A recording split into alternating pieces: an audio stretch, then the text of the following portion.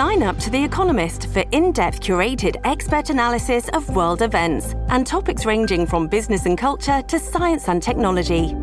You'll get the weekly digital edition, online-only articles, curated newsletters on politics, the markets, science, culture and China, and full access to The Economist Podcast Plus.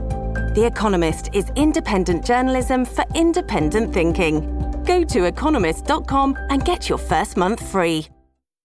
At Evernorth Health Services, we believe costs shouldn't get in the way of life-changing care, and we're doing everything in our power to make it possible. Behavioral health solutions that also keep your projections at their best? It's possible. Pharmacy benefits that benefit your bottom line? It's possible. Complex specialty care that cares about your ROI? It's possible. Because we're already doing it. All while saving businesses billions. That's Wonder made possible. Learn more at evernorth.com/wonder. This episode is brought to you by La Quinta by Wyndham. Your work can take you all over the place, like Texas. You've never been, but it's going to be great because you're staying at La Quinta by Wyndham. Their free Bright Side breakfast will give you energy for the day ahead. And after, you can unwind using their free high-speed Wi-Fi. Tonight, La Quinta. Tomorrow, you shine. Book your stay today at lq.com. Welcome to the New Books Network.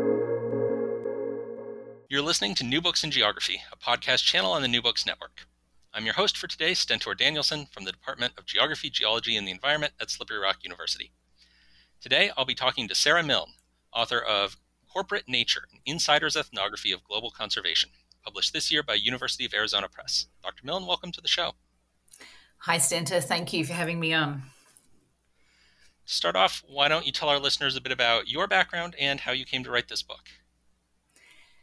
Okay, so I'm an Australian, and I grew up in Melbourne and originally studied engineering. So I wasn't a clean-cut geographer from the outset, but I was always interested in sustainability and the environment. So from that point, I went and worked in nature conservation projects around the world, and that was my way into geography.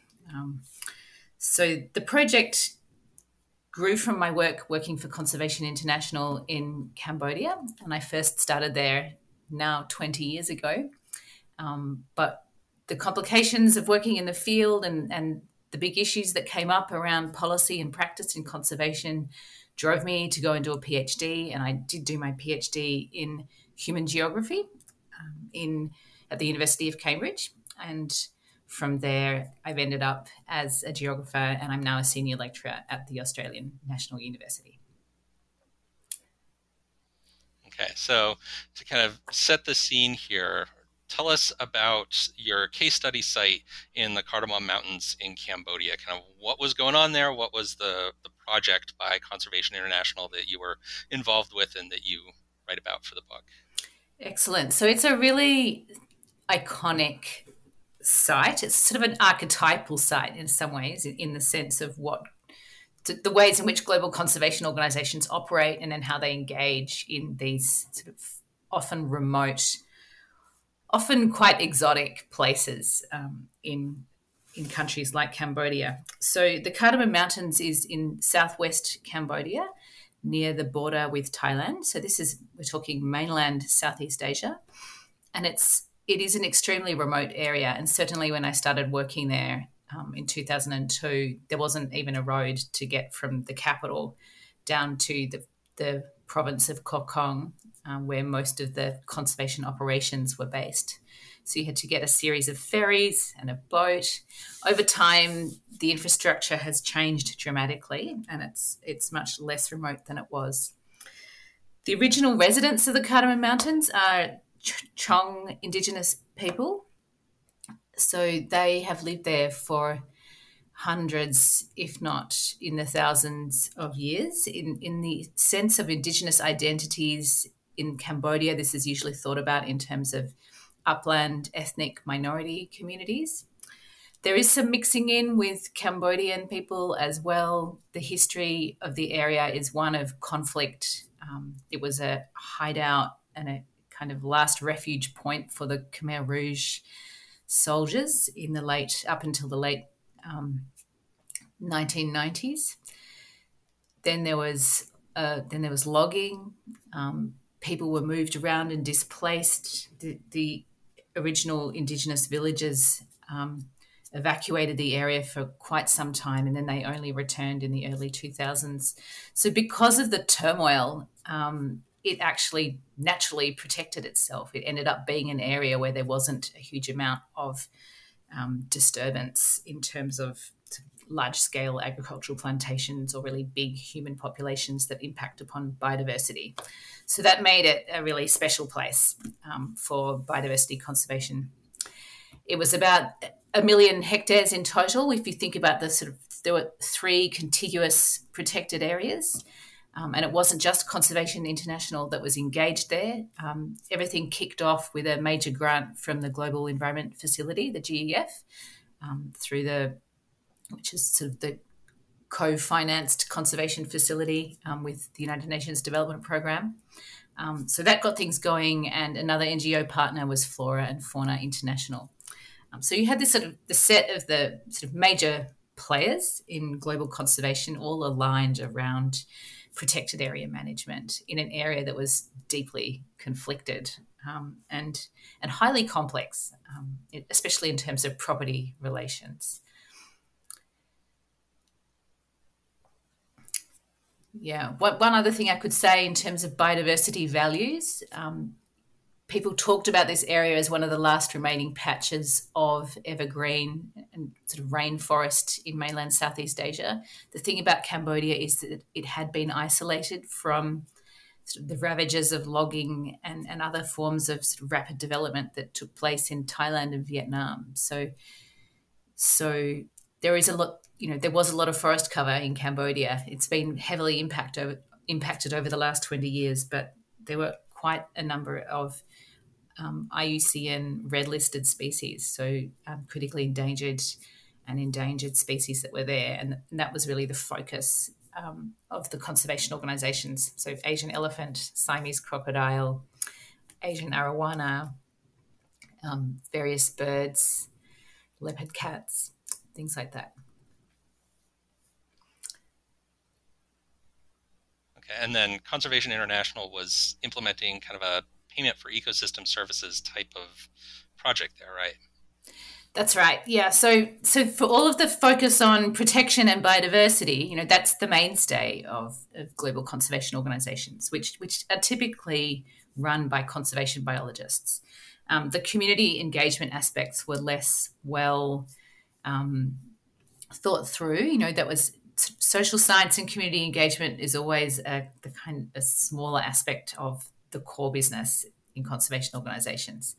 So when I went in and started working, my role was in community engagement. I'm not a conservation biologist. I had come from a context of working with remote Aboriginal communities in Australia. So I came in through that angle, sort of community development, community engagement. And there were these deep conflicts between what communities wanted inside the protected area and then what the conservationists wanted. And so we had to find ways to navigate these tensions between community needs, which were very much around food security and well-being. The main thing that communities wanted was to be able to practice agriculture and to access food. And as ethnic minority and Indigenous communities, they practiced upland shifting agriculture, which conservationists have trouble computing. It's a form of land use that is highly mobile. Is very rarely accompanied by formal property rights. It's a form of customary use that in Cambodia was sort of tolerated inside the state-owned forest estate. So this tension around whether people could practice shifting agriculture or not and whether that was legal or not created these conversations around, okay, so how do we work with communities? How do we get out of this conflict situation into some kind of brokered agreement? And so at that time, the payments for environmental services model was kicking around. It was very early days. There had been a highly influential paper by Paul Ferraro and Aggie Kiss called Direct Payments for Biodiversity Conservation, and that was circulated through the head office of Conservation International, and it influenced the thinking of a group of resource economists in head office who who built on that idea and developed it into the concept of conservation agreements. So it was rather like a community level or collective payments for environmental services. So you're not doing transactions with a private property owner or a single individual for the environmental services. You're negotiating with entire communities over land use plans and land use agreements. That's eventually what it became. So these were a set of early examples of payments for avoided deforestation. If you don't cut that 12 hectares of forest, then Conservation International will finance these other things that you need. So there was quite a lot of mutual interest in doing that. But over time, it ended up being very complicated because of the underlying property rights problems and also because of issues to do with community representation and collective decision-making. Because I think all of us who've studied community-based natural resource management or who have worked with communities know that communities aren't homogenous single entities, that there's a lot of complexity going on inside communities as well. Yeah, it's easy to read a paper that says, hey, we should do community-based natural resource management, and then you go to actually try to put that into practice somewhere, and it's always way more complicated than the paper made it out to be. Absolutely. Yeah, it's always way more complicated, and often the community-based approaches are based upon logics of sort of the commons or common property or common pool resource management. But in the Cambodian case, local communities really had a lot of trouble in excluding outsiders and excluding others from this forest resource. They did not formally own it. It was considered to be state public land. So that was the forest at that time under the control of the Forestry Administration. And there were all kinds of problems with outsiders, for example, hunting gangs coming in and seeking out highly valued wildlife for the wildlife trade and other kinds of non-timber forest products that had value, like resin. Kurisna is a kind of fragrant, rotted sort of fungal piece of wood, which is highly valued. So the forest was getting trawled, not by local villagers, but by lots of outsiders. And then sort of threats began to change as the government also became very interested in forest resources and started to use the conservation project as a vehicle to control territory and to extract timber resources as well. So this was not a classic community-controlled common pool resource at all. It was more like an open access regime, and lots of contests over property rights of different forms. Yeah, and because then your involvement with this project kind of came to an end around just like a scandal over illegal logging in this area. Can you talk a little bit about how that went down? Yeah, okay, so this is quite a big story. So I started out, as I said, in 2002 as a very young and kind of sort of idealistic NGO worker, volunteer, a bit like Peace Corps. That was the original program that I started on. And Cambodia was different then. And it seemed possible at that time to actually work with communities and broker these agreements. And that was what then led me into my PhD, which I did from nominally from 2005 to about 2009, which involved quite a lot of field work when I studied the conservation project. And it was at the end of that period, towards 2009, where things had really shifted in the experience of sort of the government and what it was doing. So understanding how the illegal logging came about is you can't understand that without interpreting what was going on with the Cambodian state and with the political power arrangements and political settlements at that moment. So Cambodia transitioned into sort of the Cambodian People's Party, which is the ruling party, being very firmly in control by about 2009. Most of the really viable opposition had been eliminated. And with that came a much more assertive state. And they were assertive about control over forest resources and state territory. And they were less and less interested in devolving rights to local communities and less interested in partnering with NGOs. So I think the NGO experienced sort of initially having had quite a lot of autonomy and initially working in what was then a civil society space, the NGO experienced the closing of that space so that it was really hard to find actual non-government civil society spaces inside the conservation project. And this is when things started to go wrong. So what looks like an NGO project actually became something more like a Trojan horse, and the government, or the party, the ruling party, which controls the state apparatus, infiltrated the project and really started to sort of, a bit like a string puppet, started to manipulate what was going on. So what was nominally a piece of territory for global biodiversity conservation became a piece of real estate ripe for extraction and due to state control over resources. And so the Cambodian government has relied upon natural resources since its outset, since the Civil War ended in the late 70s, and then through the 1980s, this socialist period of Vietnamese occupation. The extraction of timber and land has always been a key source of finance for those who are in power. And so that hasn't actually changed. It's just shifted modalities, and different legal conditions create new mechanisms for extraction. But this extraction is illicit. The finance doesn't end up in public coffers. It usually is enriching some kind of ruling elite. So what happened in the Cardamom Mountains was that two tycoons became very interested in the timber in that area, and in particular what they were focused on was rosewood, Dalbergia siamensis, so Thailand rosewood, which is a luxury timber. People now understand more about the rosewood boom. It wasn't just Cambodia. It was driven by a Chinese appetite for luxury timber. Sort of in some ways a problem of surplus capital and over accumulation in China, and this incredible desire for luxury goods that signals status.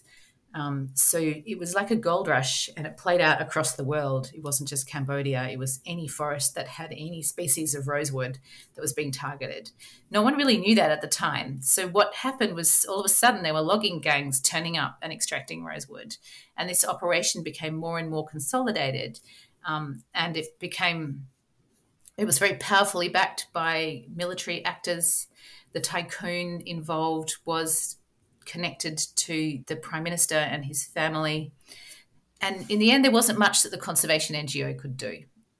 But, as a kind of well-meaning and very committed NGO worker, witnessing this was incredibly hard because I felt like the conservation project wasn't doing enough to call out what was basically state-orchestrated illicit logging and a really sort of high-level form of corruption. It wasn't petty bribery or petty corruption. This was, abuse of state laws and authority to facilitate illicit extraction.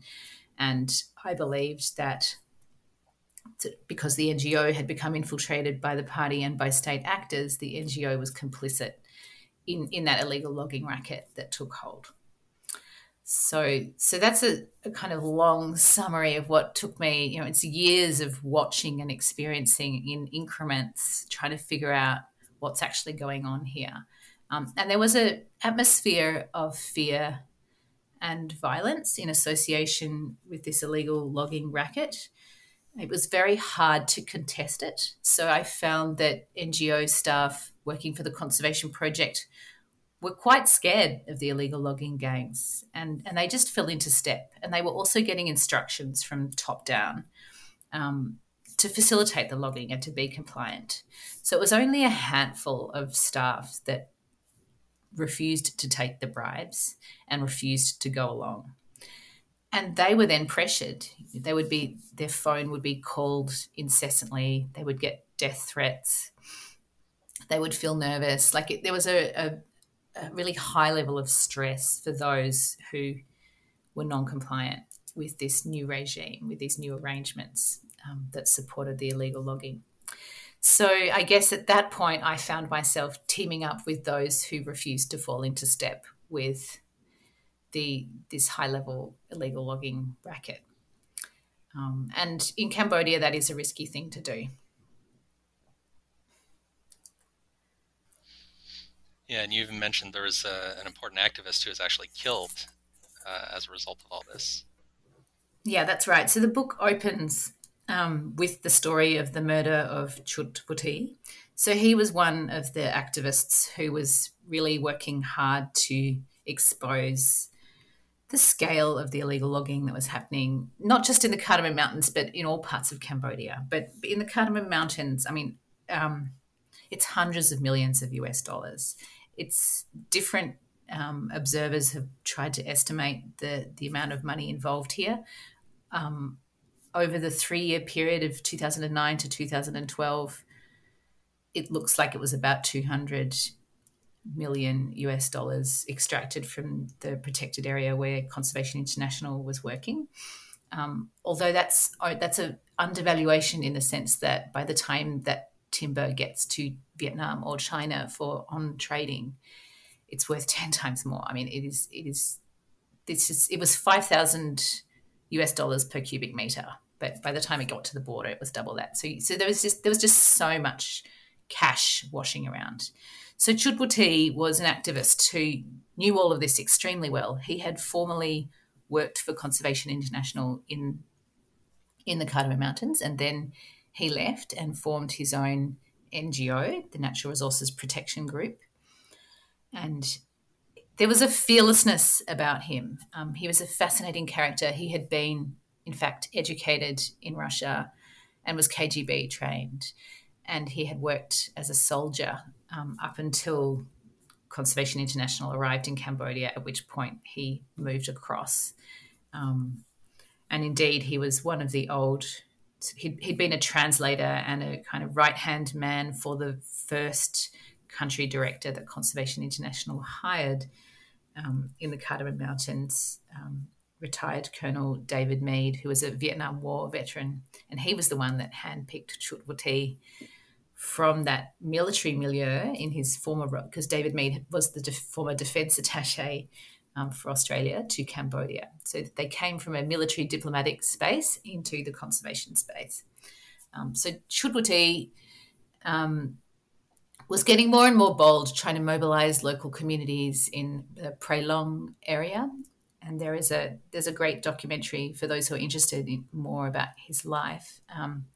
I Am Chut Buti, made by Fran Lambrick, who was a PhD student at the time witnessing Buti's work in Prey Long. Anyway, so I connected to Buti more through what was going on in the Cardamom Mountains. Buti knew he knew everybody. He knew how much money was moving and who was involved. And he had 9 mobile phones. He was constantly looking over his back. He'd had so many death threats. It was kind of, he began to shrug it off. Anyway, so the day that he was murdered, he was with 2 journalists and he was driving through the Cardamom Mountains to try to get data and take photographs of some of the illegal logging compounds in the area. Illegal timber, but also illegal yellow vine, which was a non-timber forest product, which again was highly sought after. It's thought to be an ingredient in Asian ecstasy, in yaba. So there was kind of all kinds of illicit activity going on. So he wanted to gather evidence about this, and he stopped at one of the compounds just south of the ranger station in the northern part of the protected area, which is called Osaun. And it was there that there was an altercation between him and some soldiers, and it was there that he was murdered in broad daylight. And there's never been a trial. There was no justice for Chut Buti. So it's, as an opening problem, it works in the book because we need to ask the question, why is it that Cambodia's most prominent environmental activist, who's really trying hard to stop illegal logging, why is he being murdered inside a high-profile global conservation project? What's going on here? How does this scenario arise? So the book in part tries to explain how we got to that point, which was really horrific. And then it also, part of the other problematic thing was watching how Conservation International responded to the murder of Chudwati, which was not to acknowledge his work and praise his efforts to stop illegal logging. It was about denial, because Conservation International was not at that time prepared to acknowledge the extent of the illegal logging that was taking place inside the project. So you had this kind of form of institutional violence that emerged around the treatment of Chudwati after he died. So I also found that really horrific. It was a very emotional time for all of us, because we were all sort of caught up in this big struggle. This episode is brought to you by Shopify. Whether you're selling a little or a lot, Shopify helps you do your thing, however you cha-ching. From the launch your online shop stage, all the way to the we just hit 1 million orders stage. No matter what stage you're in, Shopify's there to help you grow. Sign up for a $1 per month trial period at shopify.com/special offer, all lowercase. That's shopify.com/special offer. Yeah, you're losing someone that's so important, and it's like not even being recognized by the people that ought to care the most about that. Yeah, the people whose business is to save biodiversity and nature and are not actually connecting the dots, and they're not publicly acknowledging the motivation for the assassination of Chudwati. And so there's the emotion in the heat of the moment. I remember feeling very angry about that. But in retrospect, I can also see the game that Conservation International was playing. It doesn't excuse them, but they were having to operate in a political environment where they needed to maintain a relationship with the Cambodian government in order to maintain their seat at the table. So they wanted to continue to manage this protected area. They had lots of grants, they had a trust fund, there was a lot of careers and egos and marketing attached to this project. It was good business. But in order to do the business, they had to maintain this really problematic relationship with a state that was orchestrating illicit logging. So they were really caught between a rock and a hard place. And this is where you get really deep ethical dilemmas that all conservation NGOs somehow need to navigate. I think the Cambodian case is quite extreme, but there are so many sort of shades of green. There are so many versions of this story in other countries in the global south. We've just been hearing this year the case against WWF and the alleged human rights abuses on behalf of park rangers hired by WWF. And those abuses have occurred in post-conflict countries where violence is endemic. And so when you bring a global conservation organisation into some kind of partnership with these underlying conditions, you get forms of violence. And so the job of scholars is to somehow expose and document how those forms of violence arise, and then how to hold to account the big international NGOs that are financing this. It's not enough just to say, oh, it's messy, or we contracted them out, we contracted it, or we have to maintain our partnership. There are actually very real ethical problems with operating in these contexts that need to be brought to light and discussed in a more open way, I think. Yes, that makes, I think, a good transition into another question that I wanted to ask, which is that, you point out that organizations like Conservation International, World Wildlife, these other big international organizations have this corporate organizational structure. And you say that's one of the reasons that they're, playing the game that they're playing and get the kind of outcomes that come about from their project. So could you say a little more about that organizational structure and how that influences the work that they do?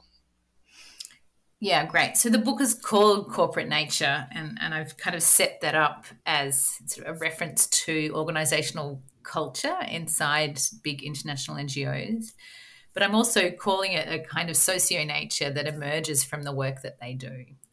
So they are rather corporate in structure. There is a need for organizational coherence, and there is a need for branding and identity. So usually there is a headquarters. In the case of the American big international NGOs, most of the time that's in the Washington, D.C. area. If not, then in New York. And then in headquarters, you have the intellectuals and the masterminds and those who are seeking the funding to finance the operation. They come up with the silver bullets, the fixes, the panaceas, these big policy ideas that will then be rolled out across the globe. So rather like a multinational company, they come up with a kind of a corporate product, which is the policy idea or the policy fix. And then they find ways to roll that out or scale it up. Oftentimes they're operating in 30 or 40 countries around the world.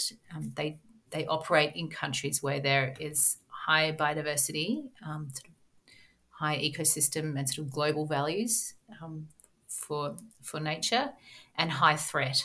So where countries themselves can't necessarily manage or finance conservation activities. So they find their role in partnering and operating in countries of the global south. So there is a top-down structure, and it's hard because conservation is tragically underfinanced in many ways. I mean, we're living in a world in which biodiversity and climate and ecosystems are not appropriately valued in the mainstream economic system. So the NGOs, they don't have a tax base. They're not connected to governments per se. They're not formally financed through states to protect public goods. They need to garner their funding from other sources. So they must rely upon donors, and sometimes it could be a bilateral aid donor like USAID. Sometimes it's a multilateral development bank like the World Bank or the GEF, the Global Environment Facility. And sometimes it's a private philanthropic foundation like the MacArthur Foundation, for example. But in a climate and in an atmosphere of being starved of funding to do this important work, they need to look squeaky clean, they need to look good, and they need to market success. So the whole enterprise eventually ends up being about your ability to demonstrate success and solutions and coherence. So that creates a set of institutional conditions in which the messiness of practice on the ground and the terrible dilemmas that conservation organisations face on the ground aren't properly dealt with. There's absolutely no organisational incentive to expose, in fact, how hard it is to do conservation in places like Cambodia. So there is a corporate dynamic and a tendency to simplify when it comes to what's actually very messy in the field. And I talk about it in terms of dissonance in some ways. There's a kind of cognitive dissonance. So on the one hand, the institutional settings call for success and celebration of nature and achievement. And then on the other hand, there's this kind of internal private knowledge for those who are operating on the ground that this is really hard work. So it's a dissonance or an organisational hypocrisy, to draw on the work of Catherine Weaver, that's sort of hardwired into the enterprise as well. Yeah, as I was reading some of the stuff you were saying about the way they have to market and do this branding, I was just thinking about how I get Facebook ads from a number of these kind of organizations showing up on my social media, and it really is such a sort of sanitized image of, here's how we're saving nature, so, donate money to us. Yeah, absolutely. And there are some fantastic geographers writing about this. I didn't spend a huge amount of time analysing the branding tactics, but Professor Jim Ego, for example, he's written about the spectacle of conservation practice, that so often in conservation what we're consuming are ideas and images about nature or about wildness. There are these dynamics of social production and commodification, which can underpin and drive a lot of the branding. So we do need to get real. We've got to get back right down to the ground and ask some really hard questions about what conservation is when it actually hits the ground. Yeah. Right. And you talk about this as kind of the problem with the classic slogan of think globally, act locally. That kind of thinking only globally is kind of part of the problem here. That's right. And so a core problem that I look at in the book is this global solution, the idea of a global solution. So those of us who are trained in Western traditions, in sort of disciplines like sort of conservation biology, ecology, economics, there is this desire to abstract and to build general models and theories about how the world works. So when you put sort of biologists and economists in a room together and you ask them to develop conservation solutions, that's how they think. That's how they're trained to think, in terms of a global general theory of change and a policy model that is going to be rolled out in different places. But because of the thinking, which is not context sensitive and not place-based, there's an epistemology that comes with that. It's not just positivist, it's also reductionist. There is a really deep tendency to simplify. And that's the problem with global thinking. So when you make a general global policy model, the assumption so often is that this policy model works as a treatment and you can apply it in different places as though you're applying it. It's a medicine that gets applied to different patients. And so they've actually used this kind of clinical economics or the medical analogy, the clinical approach sort of treatment and trial and control to underpin some of the logics in conservation intervention. And I think oftentimes that is really fundamentally flawed, because what they're not recognizing is the way in which their general policy idea, their tool or their fix, is getting transformed through local processes and endemic conditions. And so often it transforms into something else, something that's actually unrecognizable. But if you're trained to simplify and if you're trained to think in terms of simple models, then oftentimes you don't have the skill set or the knowledge base to recognize the ways in which your global solution has come unstuck. If you don't speak the local language, if you don't have relationships with local communities to find out what's actually going on in the field, as opposed to what people might tell you, oftentimes the only information you get is what villagers think you want to hear. So if you don't actually have really deep, connected, grounded relationships, and if you're not tapping into other kinds of knowledge, for example, other disciplines, sort of anthropological approaches, ethnographic approaches, and Indigenous and local knowledges, if you're not able to access that and those perspectives on what's happening to the project, then you actually can't make sense of what this intervention is doing. So that's what's wrong with global thinking. A long answer to your question. No, that's great. So it's a big epistemological challenge. It's sort of, how do we build solutions that use other forms of knowledge? How do we prise open the conservation business models so that there's space for multiple kinds of knowledge and that we get all able to listen to each other? That's the kind of foundational problem. Yeah, and how do we do that without use local knowledge becoming the next blueprint that we just apply everywhere? That's right. How do we do that in a way that's, local knowledge is not the next panacea or the next fix? And that's kind of happening, this appropriation of traditional ecological knowledge. It's so easy to globalize and generalize that concept as well.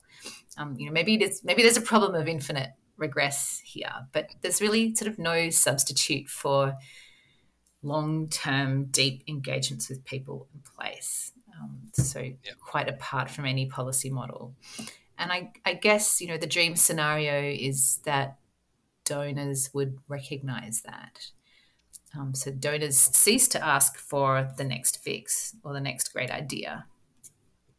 But how can you sustain financing for conservation and support that enables these local approaches to flourish? And it's not always going to be successful. It's not always going to work. But there has to be some commitment to place somewhere.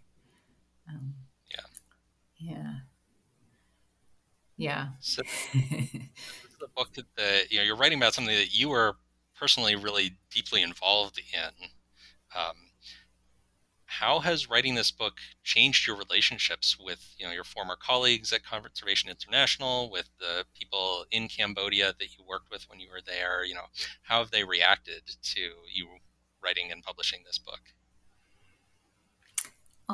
It's so. I still remain in touch with dear Cambodian colleagues and other colleagues in conservation. Those relationships have stood the test of time. In some ways, this is a scholarly book, so the extent to which Cambodian NGO workers are going to read it, or Cambodian conservationists are going to read it, is an interesting question, and I'm trying to think about ways to launch the book in Cambodia in a way that is appropriate for those audiences. And so I'm certainly in dialogue with local colleagues there. Not everyone is going to like this book, and it's only so recently released that I'm not entirely sure yet how, for example, former NGO colleagues are going to respond. That might have to be a follow-up question. Okay. Yeah. I hope they will understand the motivation.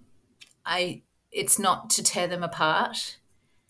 And I don't want to be, I've tried to write the book with empathy for what their jobs are. And I think this is a space for more research, actually. So it's so easy, as sort of certainly critical geographers of conservation have done a lot of critique from the sidelines. It's easy to stand and point out what's wrong with conservation projects, but that's too easy.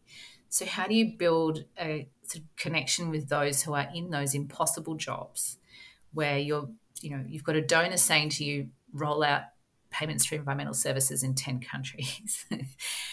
Your day-to-day life is sort of carved up with insane amounts of sort of admin and Skype calls, community meetings, impossible lack of data about what's going on in the field. You're never going to have sufficient knowledge. You're never going to be able to navigate local political dynamics, which in places like Cambodia can be quite sinister and quite predatory. And as an NGO, you're just trying to survive and keep your head above water. So for me, I hope that what readers will feel, those in conservation NGOs, I hope they feel a sense of empathy. I've been in that hot seat. Like, I do understand that you're being asked to do the impossible. So how can we prise it open? How can we have more conversations about conservation practice? Yeah. And so then from kind of a personal point of view, I wanted to ask you, so I teach a lot of environmental studies and environmental science majors, and jobs at big NGOs like Conservation International are one of kind of the obvious career paths that a lot of them are looking at. So what would you say to young people that, want to find a career making a difference in environmental sustainability, where this is kind of one of the obvious ways that they could go and pay the bills and so forth? Yeah, it is a professional path. They talk about the sort of the professionalization of activism. I think there's no denying that that's what it is. And I was that person too. I made a living from working for conservation NGOs for quite a long time. And you should be allowed to live with some dignity. Like, you should be allowed to pay the rent and put all of your energies into finding ways to navigate what is now a global ecological crisis. If only all of our best capacities could get directed into this work. So I would say, don't hold back. Go in there, but reflect upon what the organisation does to you, and reflect upon your everyday practices. So there are going to be these unbelievably tricky moments of dilemma or compromise. As a conservationist, how do you, or as a social scientist working in conservation, how are you going to navigate that? And if you are uncomfortable about compromises that are being made, how do you raise that with those who are more powerful? How do you raise that with the board, with your boss, with the country director? How do we have conversations about the compromises and the dilemmas? So I guess if we have a new generation of conservationists that are also skilled up in not just being good professionals, but being, thinking individuals who have an ethical set of concerns and who are educated in that, the ethics of practice, then we're going to get conservation that looks a lot better. So we need you, and we need everybody's absolutely best efforts. But let's try and evolve the enterprise into something else. That would be my advice. That's, I think, good advice for anybody going to work for any institution. Right. It's not just NGOs. It's everywhere. And we could say the same for universities. Definitely. So as we're moving towards the end of our time here, I wanted to give you an opportunity to give a shout out or a thank you to anyone whose help was important to you as you were writing this book. Oh, that's really lovely. Yeah, this book rests upon the shoulders of many. The people that saved me at the very beginning, I think, are the kind colleagues, in Conservation International who believed me when I was calling out the trouble with the illegal logging, the ones who stood by my side. So Eddie Neaston is someone who I will always respect, and same with Jake Brunner. These, just to be recognised as someone who was trying to do their best under difficult circumstances is important when other parts of the institution are trying to take you down. It's good to have allies. Back at the university, at the Australian National University, most of the writing happened in my office in Australia, removed from Cambodia. So key colleagues there gave me the time and the space to do this work, particularly Professor Sango Mohanty, who's been an incredible support. I should say the Wenner-Gren Foundation also gave me a writing grant at the very beginning of the book writing journey. That was a Hunt postdoctoral fellowship, and I'm incredibly grateful to them as well, because that made the book seem possible. And it was a time when I was precariously employed. These academic jobs are hard to get, and sometimes it takes a long time to navigate out of postdoctoral or sort of precarious postdoctoral life into something more viable. So under those conditions, the Wenner-Gren Foundation provided really vital support. Okay. And finally, we always like to end by asking what you're working on next. What kind of projects are you taking up now that this book is out? Well, the book ends with this kind of thought experiment around, if we don't like corporate nature, if we don't like these NGOs that, are dominated by technical thinking and technical hubris, and that are, preferred to be ignorant rather than engaged with complexity and often behave unethically, then sort of how do we do this better is the question. And we do it, we talked a little bit about an ethics of practice, practices that create space for multiple kinds of knowledge, practices that are grounded in humility and respect for human beings and non-human beings. So I guess that takes me into a space of sort of thinking about alternative models for conservation.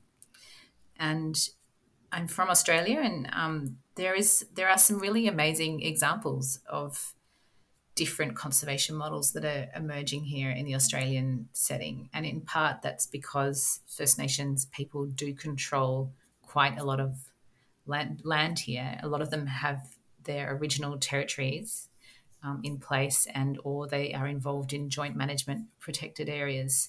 So we're seeing a really inspiring decolonial and relational turn in the way that looking after nature is thought about. So my next phase in the work is to understand more and to articulate more what are these winning solutions, and how do we support them. Solutions is not a word I wanted to use.